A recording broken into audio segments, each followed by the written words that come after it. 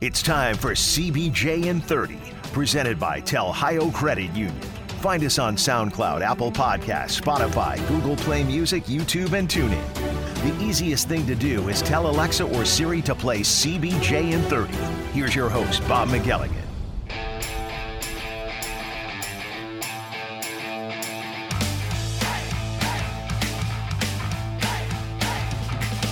Welcome to another CBJ in 30 presented by Telhio Credit Union. What a week it has been. What a week it is going to be. Weekend it's going to be for the Blue Jackets as they close out their season with back-to-back games against the Detroit Red Wings. Tell you more about that in a minute, right after I tell you about my good friends at Telhio Credit Union. Back in 1934 is when the folks at Telhio Credit Union said, you know what? We're going to put people ahead of profit. Our customers are the most important thing that we have, and we're going to treat them as such. And that attitude has stayed the same right through today. So if you're not part of a credit union, if you don't know why you should be part of a credit union, at Telhio Credit Union, they'll be able to tell you exactly why. They'll be able to tell you what services they offer, what perks go along with those services, and to find out all about it, it's as easy as going to their website at telhio.org. If you're there during regular business hours, can't find the answer to a question, there's a live chat feature on the right-hand side of the screen. Click on that and somebody will pop on to help you to find the answer to what questions you have. It's as simple as that. The only question you're going to have left when it's all said and done is why stay with a regular bank when you can be with a credit union that puts you above all else.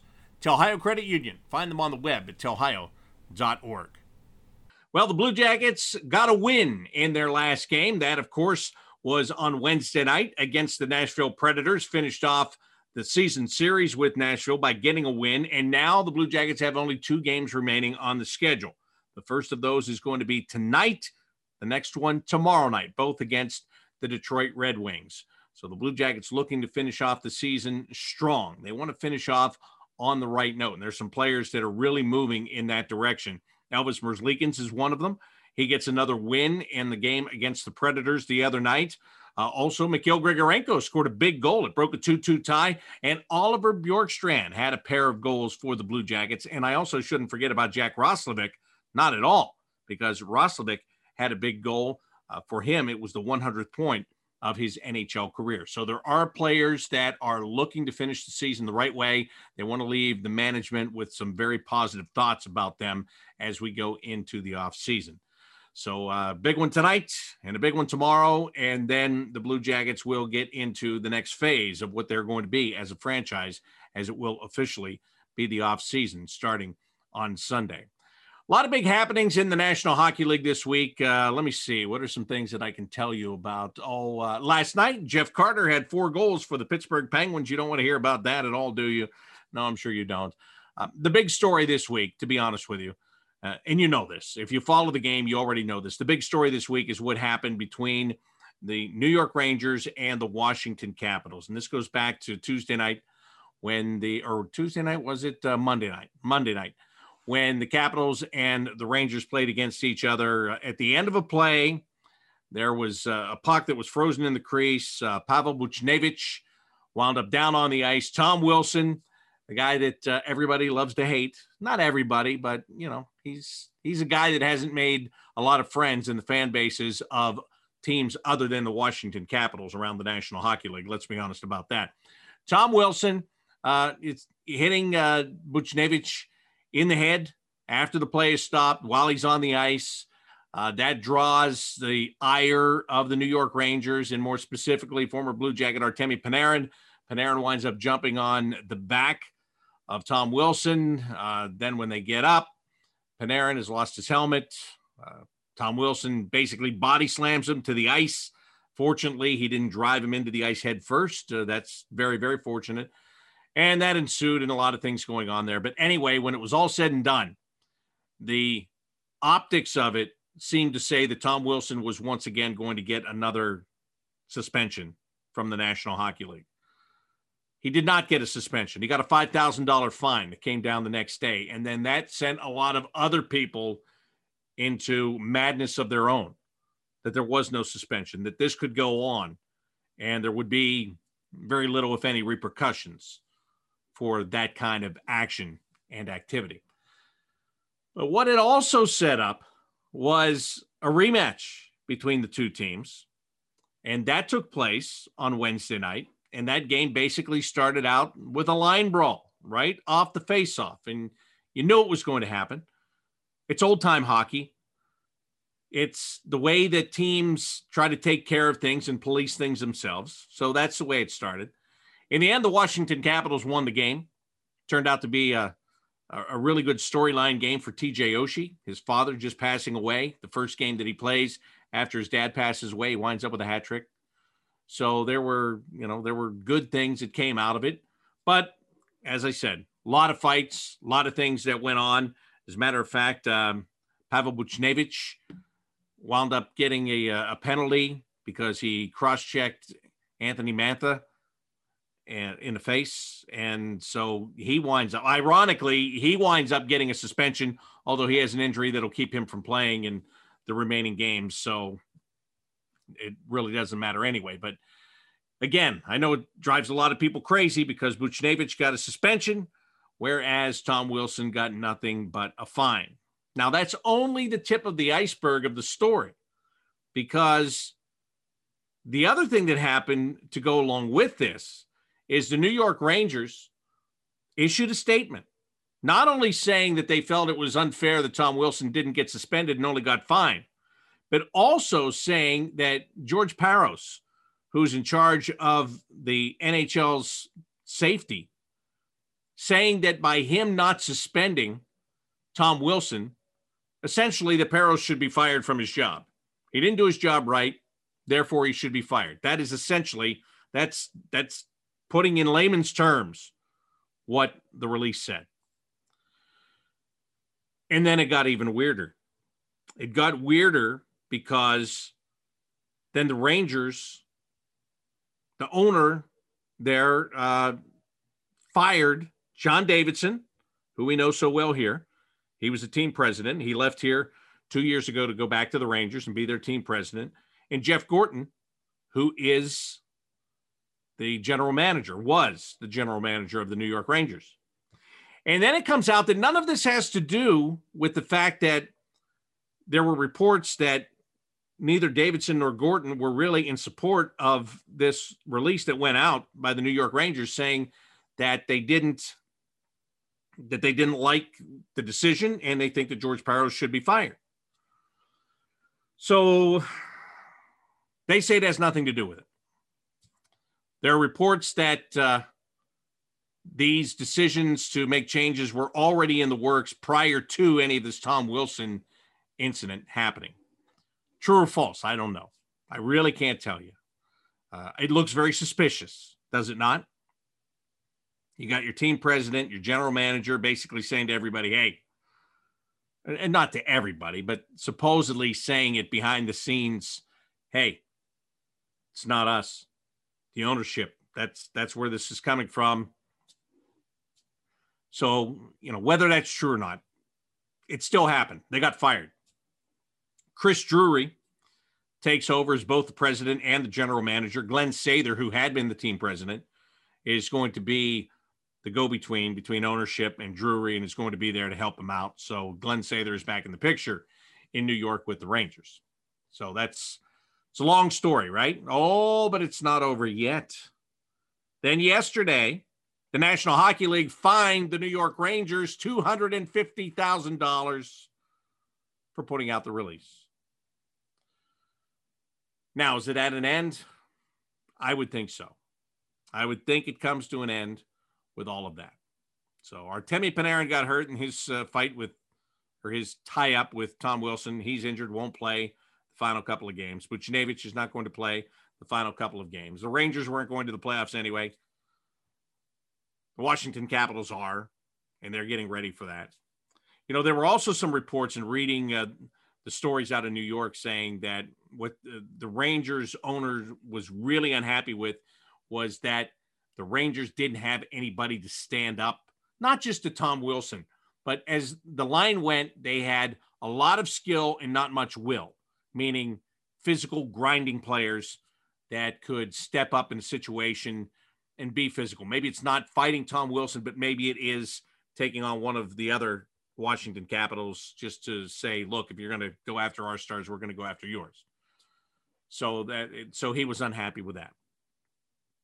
Again, that's what some of the reports say. But what a strange situation. It went down, again, basically all week this stuff has been going on. So as things were developing over the course of the week, I was thinking to myself, who could I talk to? Who could I talk to that would be able to speak on this matter, who fought in the National Hockey League, who has been in those situations, who has maybe had to dial himself back and not go after another player at times, or maybe who did go after another player at times, even if he shouldn't have. So I was thinking about who could I get? Who do I know that I could get? Who do I know? And I know a couple of people. And I'll bet you the person you think I got is not the person I actually got. It is not Jody Shelley. Let me just take all the mystery away. It's not Jody Shelley. But while I was thinking about this and who I could get to talk about it, then I thought about another thing that I've done several times on this show throughout the course of the year. I wanted to do it more. It didn't work out for numerous reasons. And the team struggling had to do with part of that. But anyway, that doesn't matter. I told you way back at the beginning, and again, I've done it a couple of times, that I wanted to interview players that played. It's the 20th anniversary season, right? I wanted to interview players that played under 20 games for the Columbus Blue Jackets. So they might be players that were, maybe you forgot that they played here because they had a very brief career. Maybe they were here and they went somewhere else. And that is the category that I have for you today. A player that played his first 13 games with the Blue Jackets. He went on to play 154 total in the National Hockey League. And he was deemed a tough guy, although that wasn't what he thought that he might be when he came to the NHL. But we'll talk about his story, and I will get his opinion on what went on this week in the National Hockey League with the Tom Wilson, the Capitals, the Rangers situation, all of that. Would you please welcome in former Blue Jacket, Tom Sestito. Well, Tom, you started your NHL career with the Columbus Blue Jackets. 13 of the games that you played in the NHL, 13 out of 154, were right here in Columbus. And as I said, this is where it all started out. So what do you remember about that first call-up, the year that you came up and you had one game in the NHL? I remember that very good. It was, we played St. Louis. I think they played St. Louis the night before, and it was a little bit of a gong show. I got called at, 6 o'clock that night or 7 o'clock. I flew out of Syracuse the next morning. Coming down to the rink, there was no pregame skate because it was an afternoon game. I rode down the elevator with Cam Jansen. He was on St. Louis. He's like, oh, they brought you in. We're fighting tonight. And I ended up fighting DJ King. And I remember my face was hurting a little bit after that. But, that's how I got my foot in the door. And, I really enjoyed that. Yeah, and it was a start to a long career. As I said, that game was one game. I talk about this all the time, and because I spent 10 years in the American Hockey League, I see guys that go up and down, and it's really about the mindset when you get back down there, right? There's that disappointment. You play the one game, you come back, you wonder when or if you're ever going to get back there. But I think in your case, you didn't really have a lot of time to think about where you were and how you were going to get to where you were going, because that very next year in Syracuse, you were with a group of players that, let's just say it was a little bit different. And Zenon Konopka made sure that you did what you needed to do, which eventually got you back to the National Hockey League. Yeah, it was, I think it all started in warm-ups. We had me, Doris, Morasti, and he made us watch the red line. Every warm-ups, make sure nobody gets over that line. And we were a tough team to play against. He made sure that, I knew what my role was. I never wanted to be a fighter. I wanted to be a goal scorer, but it was just, that was the role I got put into, right off the hop. Zenon was he's a different animal, different breed, but, he helped me get to where I needed to be. And, I was always respectful to him. And, I always said thank you, because he put me in the right spots. Yeah, you mentioned Zenon Konopka. He was the captain of that team in Syracuse at the time. Derek Dorsett, who, of course, played a lot for the Blue Jackets in his NHL career. John Morasti, who was, he's still a legend in the American Hockey League. And you. I used to really enjoy watching you four guys. It was the only year that I cared about watching warm-up at all, because, a lot of times we watch warm-ups to see who's playing with who on what line and all that stuff. But when I watched you guys, I had to watch to see if there was going to be a fight before the game even started or not. And it really kind of, as the year went on, it became a bigger thing. It wasn't like that at the very beginning. How did all of that morph into that policing the red line, talking smack, and eventually you did get into a pregame fight with Jay Harrison one time before you played the Toronto Marlies? I think it started growing on us, and we just took pride in it. We were always a tough team to play against, and I think we were trying to bully teams right off the hop. If we could get in their heads right, in warm-ups, we thought we could have an easy game or something like that. But we just took it. Zenon was like, nobody crosses the red line, and if they do, you got to slash them. And we just took that to heart, and we rolled with it. And we had a couple. I remember one game in Grand Rapids, we were taking slap shots at each other at the end of warm-ups. I mean, it was like a slap shot. We were living the movie. Yeah.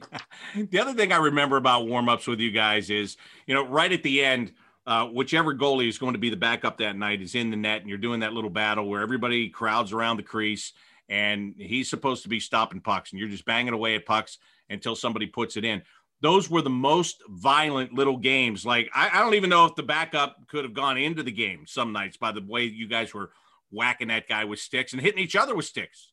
Yeah, it was, we did that in Vancouver too. I think most teams do it, but Vancouver is like touch pass. In Syracuse, it was legit. You had bruises on the back of your knees, and guys were just trying to get the goals. The backup goalie, like, they didn't want to be in there at all, but, Zenon made them. So they had no choice. What did you think at that time, being a guy that had just come out of playing junior hockey in Plymouth, and here you are 2 years into the American Hockey League, a game in the National Hockey League, and all of a sudden all this stuff's going on around you and you're being drawn right into it as a big part of it? Yeah, I think coming out of my last year juniors, I scored 43 goals. I can always remember that because that was the last time I scored that many. I thought I was going to be a goal scorer. I grew, I was big. Zenon wanted us to be a, tough team as much as, I don't know if Ross Yates wanted us to be like that, but, we just kind of grew into it. We were winning, and it was fun to play, especially when you had teammates, that bought into it and everyone had each other's backs. I think Derek McKenzie, when he was on the line with me and Doris one night, I don't think he was too happy of it. I think he had to fight Rick Ripien, and I think his nose was on the other side of his face. So he wasn't, but you know what? He dropped his gloves and he bought into it too. So it was just, it was a fun team thing. And, it's always more fun playing the goal scorer role, but, we had a hell of a time doing that. Yeah, there were a couple of guys that really didn't fit the mold when you looked at it. And Derek McKenzie was one of them. He was an older guy. He had played with the Chicago Wolves and, maybe felt that he should have been past that point in his career. But as you said, he got right with it. Derek Brassard was another guy. He was a first-round pick that's just trying to, get his feet underneath him in professional hockey. But, to an extent, not the same way you guys did, but he was in on it too. Yeah, he was. I remember it was me, Bowler, and Brassard up at Traverse City, and we were aligned, and he looks at me and Bowler, he's like, just get me the puck, kid. I'm like, okay, we'll get you the puck. And I think me and Bowler had about 8 fights up there, and he loved every second of it. Brassard just loved it. And then me and Bowler never got to go back to Traverse City. I think Bowler might've went the year before, but that was the last time they brought us to Traverse City. Were you ever disappointed that Jared Boll didn't play in Syracuse? I know the fans here in Columbus aren't disappointed about that, but you and I were there at the time, and man, what an addition that would have been. He would have fit right in. I don't know if we all could have played. There would have been enough space for us all. So maybe I'm happy I got more playing time with him not being there. Did you make any money that year, or did most of your money go in fines? Fines, yeah. I think they were supposed to make these nasty boy shirts to pay for our fines. I think Howard just took it. Yeah, Howard Dolgan, the owner there, he did have the T-shirts. I saw the T-shirts displayed. I still have one. Yeah. I still have one. I got one upstairs.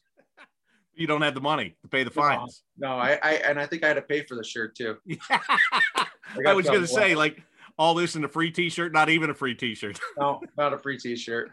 All right, so after that year, and that was a magical year because at the end of the season, you guys won 15 games in a row.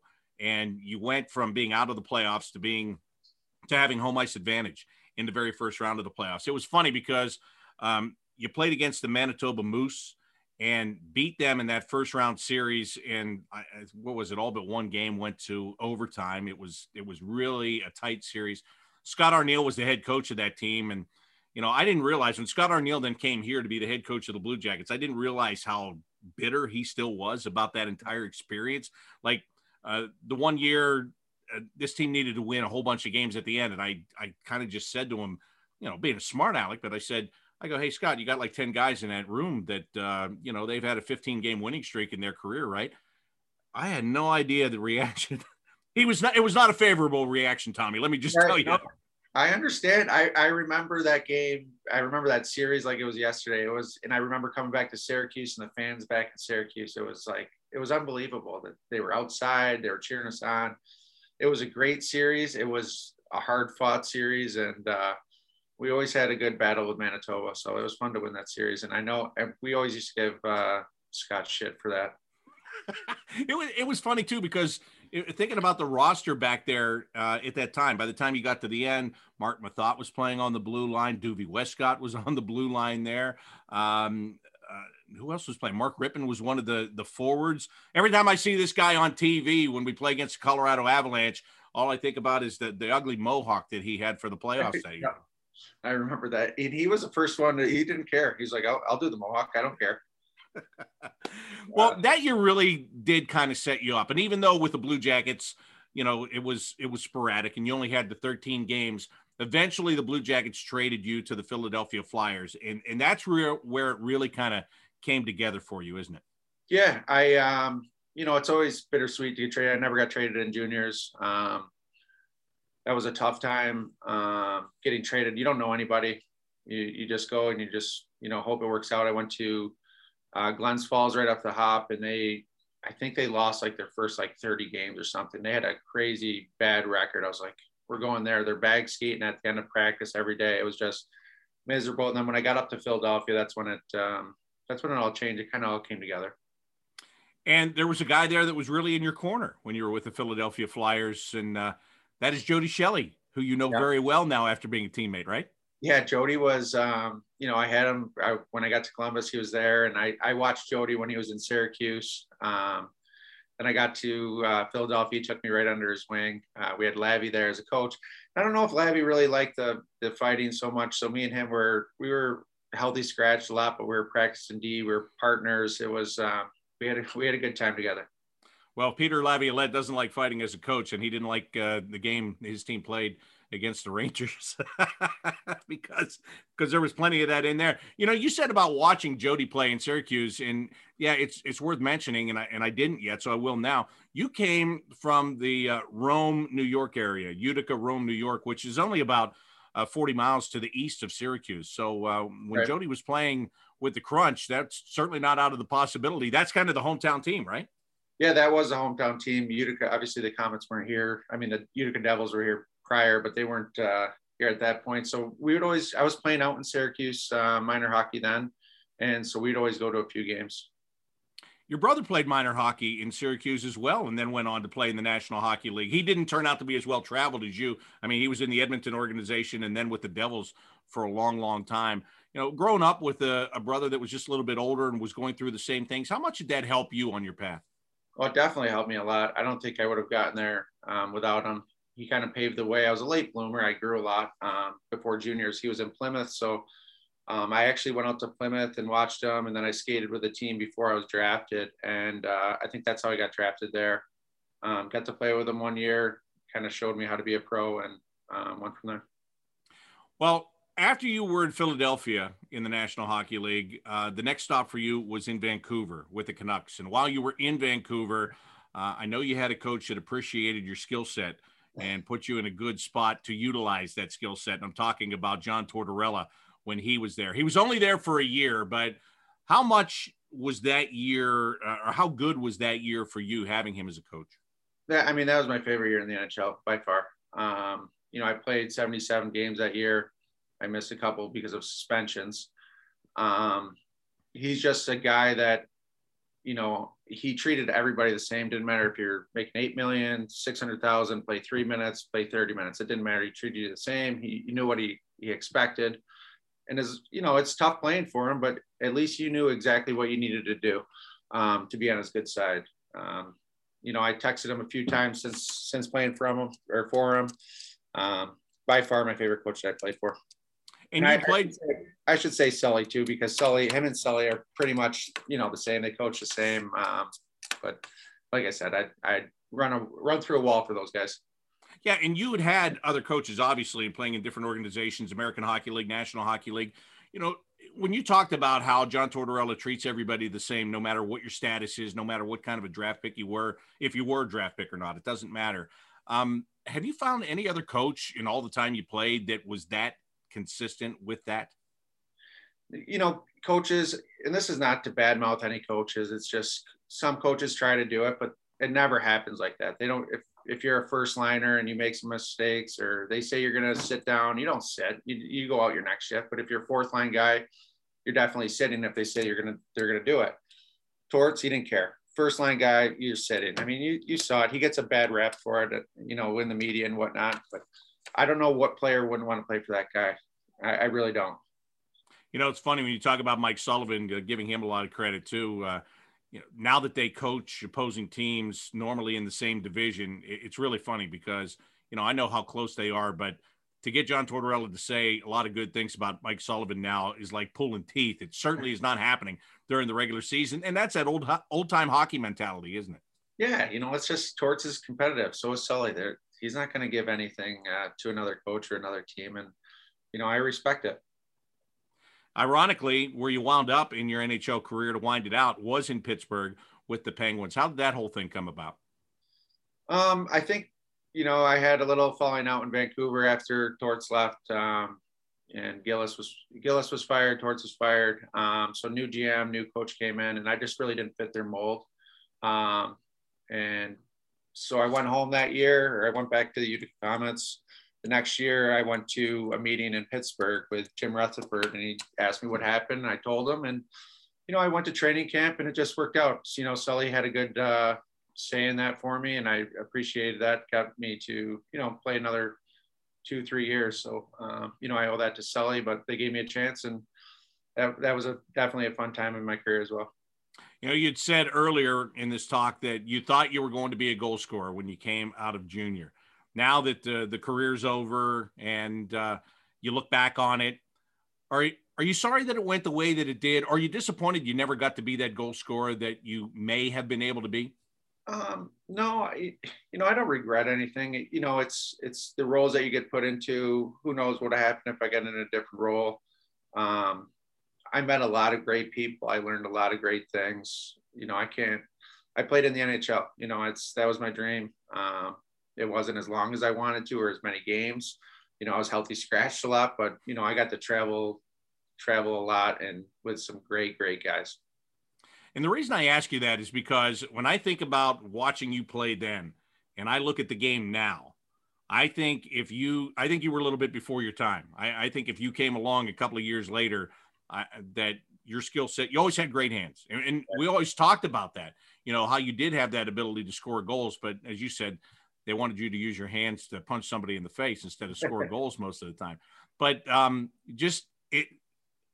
couple of years later, I think maybe there would have been such a much better opportunity for you. What do you think when you watch the game today and you see, for the most part, little contact, almost no fighting, and guys that have the skills like you have now, they're few and far between, to be honest with you. Right. I'm kind of disappointed in the game. I don't watch it a lot. It's not as fun for me. I like to see the big, the bruising games, the hitting, the fighting. What happened in the Rangers Caps game last night, it doesn't happen if each team's got a guy. The night before, it wouldn't happen. Tom Wilson's not going to do that to, their star player. The Rangers didn't have anybody to really do anything to him last night either. I think, who was it, Smith that fought him? That, that's great that he stepped up, but didn't deter him to do anything. So it is what it is. It's, the game's growing. So, I'll continue to watch, but I like the old time hockey better. So I want to ask you about that whole situation with Tom Wilson, especially. I mean, this guy, seems like every time he's in the news, it's not for a good reason. But if I was a GM, I'd take this guy on my team right away. I'd ask him if he had any buddies that were just like him, and I'd put them on my team too. Right. And maybe that comes from being with you guys in Syracuse. It probably has something to do with it. But if you look back at the first incident where Buchnevich is down and he's, punching him while he's on the ice. Again, that used to be pretty commonplace, and now it's not. And then when Artemi Panarin jumps on him, my initial thing is to say, well, what did you think was going to happen? But with that being said, you played the role. You were the guy that got into those situations. Do the star players deserve a different treatment? Did Tom Wilson, in your opinion, did he go a little bit out of bounds on that or not? I mean, this is going to be, I'm going to have probably get flack for this, but I don't think he did anything wrong. I mean, yeah, he punched him when he's down. That happens 9 million times. If it was anybody else, it wouldn't be in the news. Tom Wilson does it, heads are rolling. A star player goes after him. What is he supposed to do? Take a beating from him? I'm like, that's the green light for me. When I was playing, if he comes after me, I'm giving him a beating. It's tough that he got hurt, but it wasn't a upper body injury. They say it's lower body. So, I mean, it's his own fault, I guess. If his head hits the ice when he gets whipped down, then we're having a completely different conversation. Right. Tom Wilson probably is not playing another game this year and probably beyond that, quite frankly, but it didn't work out that way.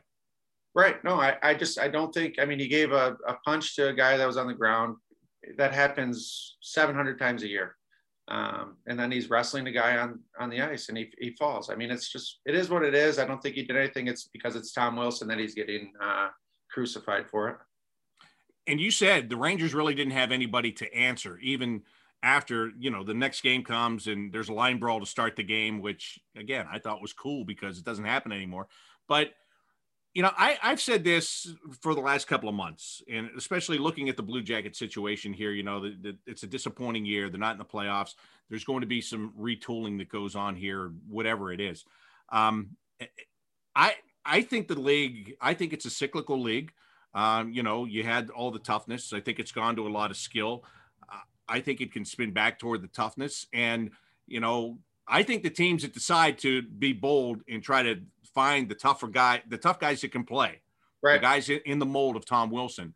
I think you get ahead of the curve if you can start to find those players now, because until other teams adjust, a lot of guys will be running scared. Do you agree? I agree. It does a cycle every couple of years. It's like when, a couple of fighters went from the East to the West, then you saw all these trades happen, get all the fighters over to the West or the East, wherever they were.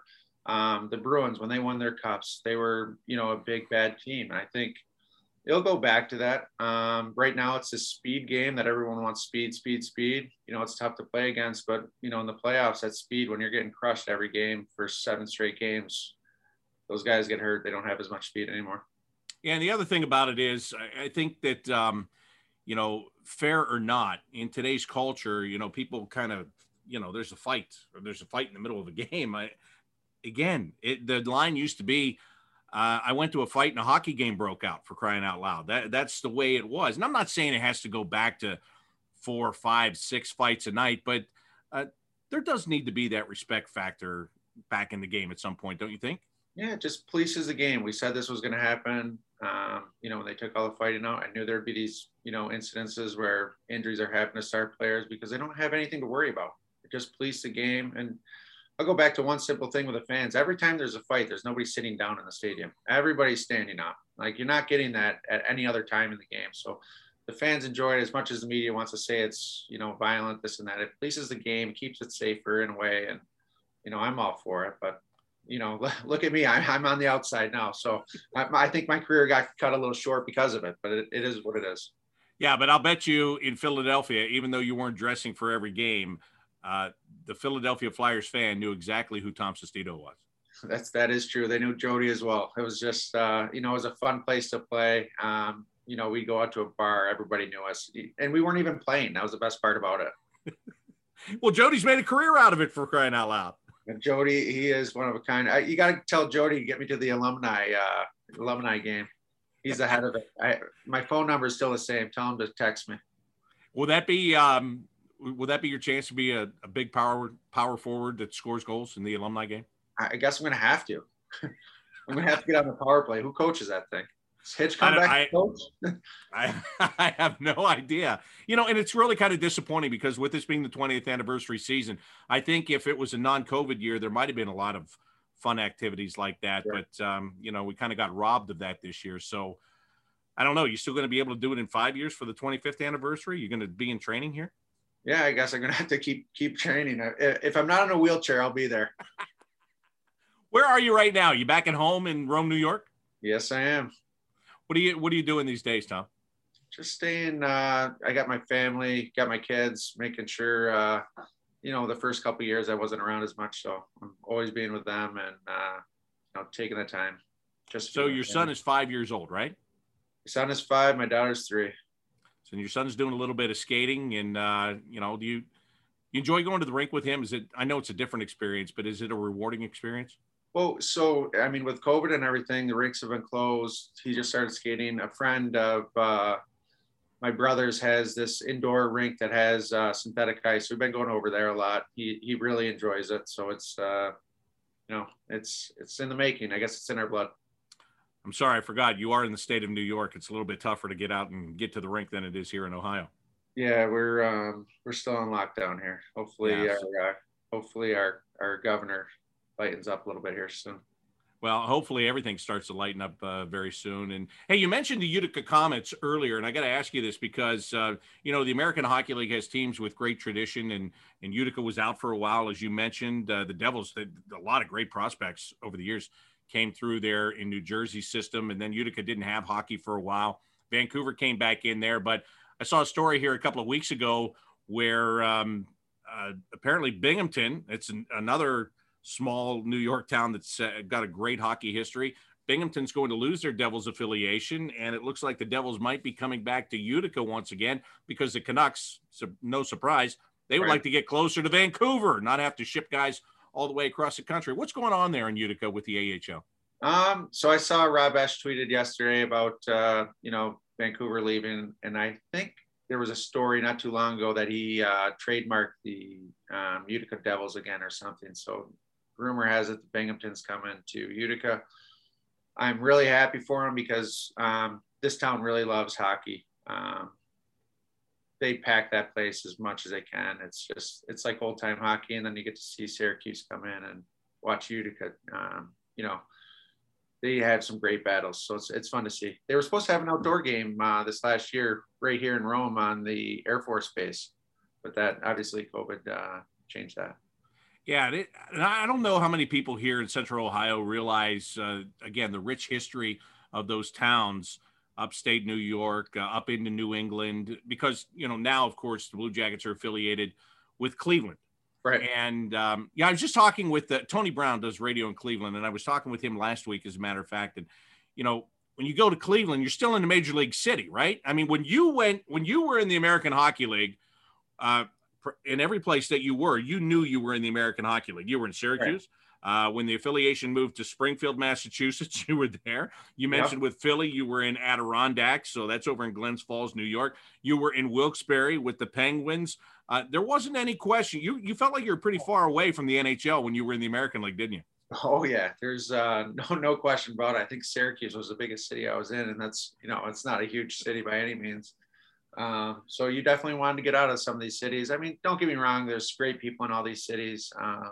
They're great fans. They love their hockey, but growing up, when you want to be in the NHL, these are not the cities that you want to be in.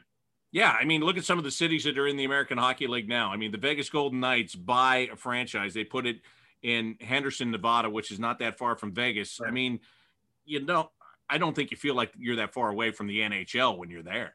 Right. And that can be a bad thing too, because you can just get comfortable. Obviously your paychecks aren't going to be the same, but you can be comfortable being in a big city. You don't want to get out, this and that. But even Charlotte, that was a newer one. That's a beautiful city.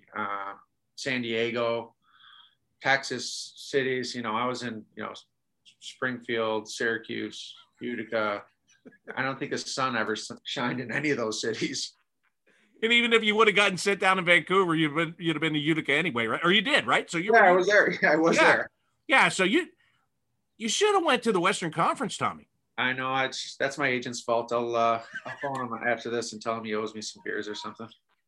Maybe it was just meant to be. Maybe those are the blue collar towns that Tom Sestito was meant to be a part of in his life. Yeah, the fans loved me in those towns, except for when I went back. I don't know why. Nobody liked me when I went back to their city. I always got booed for some reason.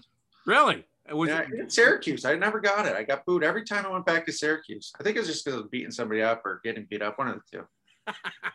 Did that surprise you at first? No, it did. I thought I was going to get like maybe a standing O in Syracuse for all the suspensions and fines I paid. I thought I was going to be well liked, but I got the boo birds. Underappreciated Tom Sestito. I feel your pain, man. Thank you. And I'm going to pass that message along to Jody Shelley. Tommy would like to be first line winger, and he's a scoring winger, and he's not fighting in the alumni game. Yeah, half wall power play, not net front. One time in it, right? Yeah, but we can stand front. Tom, thank you so much. It's great to catch up with you. I really appreciate you taking the time, giving your perspective on what's going on in hockey, and I hope he gets you out here soon. Come out here and see a game. Spend a little time in Columbus, will you? I'd love to. Take it easy. Tell everyone I said hello. Make sure you tell Torts I said hi too. I will do that. Thanks, Tommy. All right. See you, Bobby. I love to catch up with those guys that I haven't seen for so long. And I was here when Tom was playing those games. I was here for 12 of his 13 games in Columbus. I saw him a lot in Syracuse, and we touched upon that team from the 2007, 2008 season there. Those guys were nuts. They were crazy, and everybody was afraid of them. They beat the Manitoba Moose in that first round. The second round, they lost. They went the distance and lost in the final game to the Toronto Marlies. It was only years later when I was talking with Paul Bissonnette when he was still playing in Arizona for the Coyotes. And he was, I believe at the time, he was in Chicago. That would have been the next stop had the series against Toronto been won. Chicago would have been the next stop. And he told me flat out, he said, nobody wanted to play against that team. Nobody wanted to play against them. The guys were too tough. Nobody wanted to deal with it. So who knows where that could have gone. It didn't go all the way to a championship, but it was so many special moments and special memories. And Tom Sestito was a big part of that. And then to come and play in the National Hockey League, not just for the Blue Jackets, but for the Flyers and for the Canucks and for the Penguins. I mean, you heard what he said. He lived his dream. His dream was to play in the National Hockey League, and he was able to accomplish that dream. So I'm glad that he took the time to talk with me and to talk with you today, and that we could catch up with Tom Sestito and see what he is doing back there in Rome, New York, in central New York right now.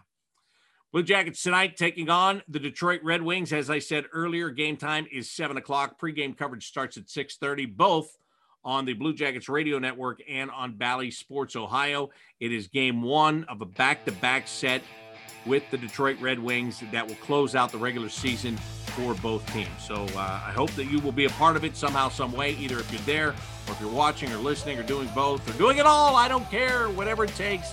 But I hope you enjoyed this. I know I've enjoyed bringing it to you, and I will enjoy bringing you the game tonight from Nationwide Arena. That's going to do it for this edition of CBJ in 30, presented by Tel Ohio Credit Union. Until next time, I'm Bob McElligott saying so long.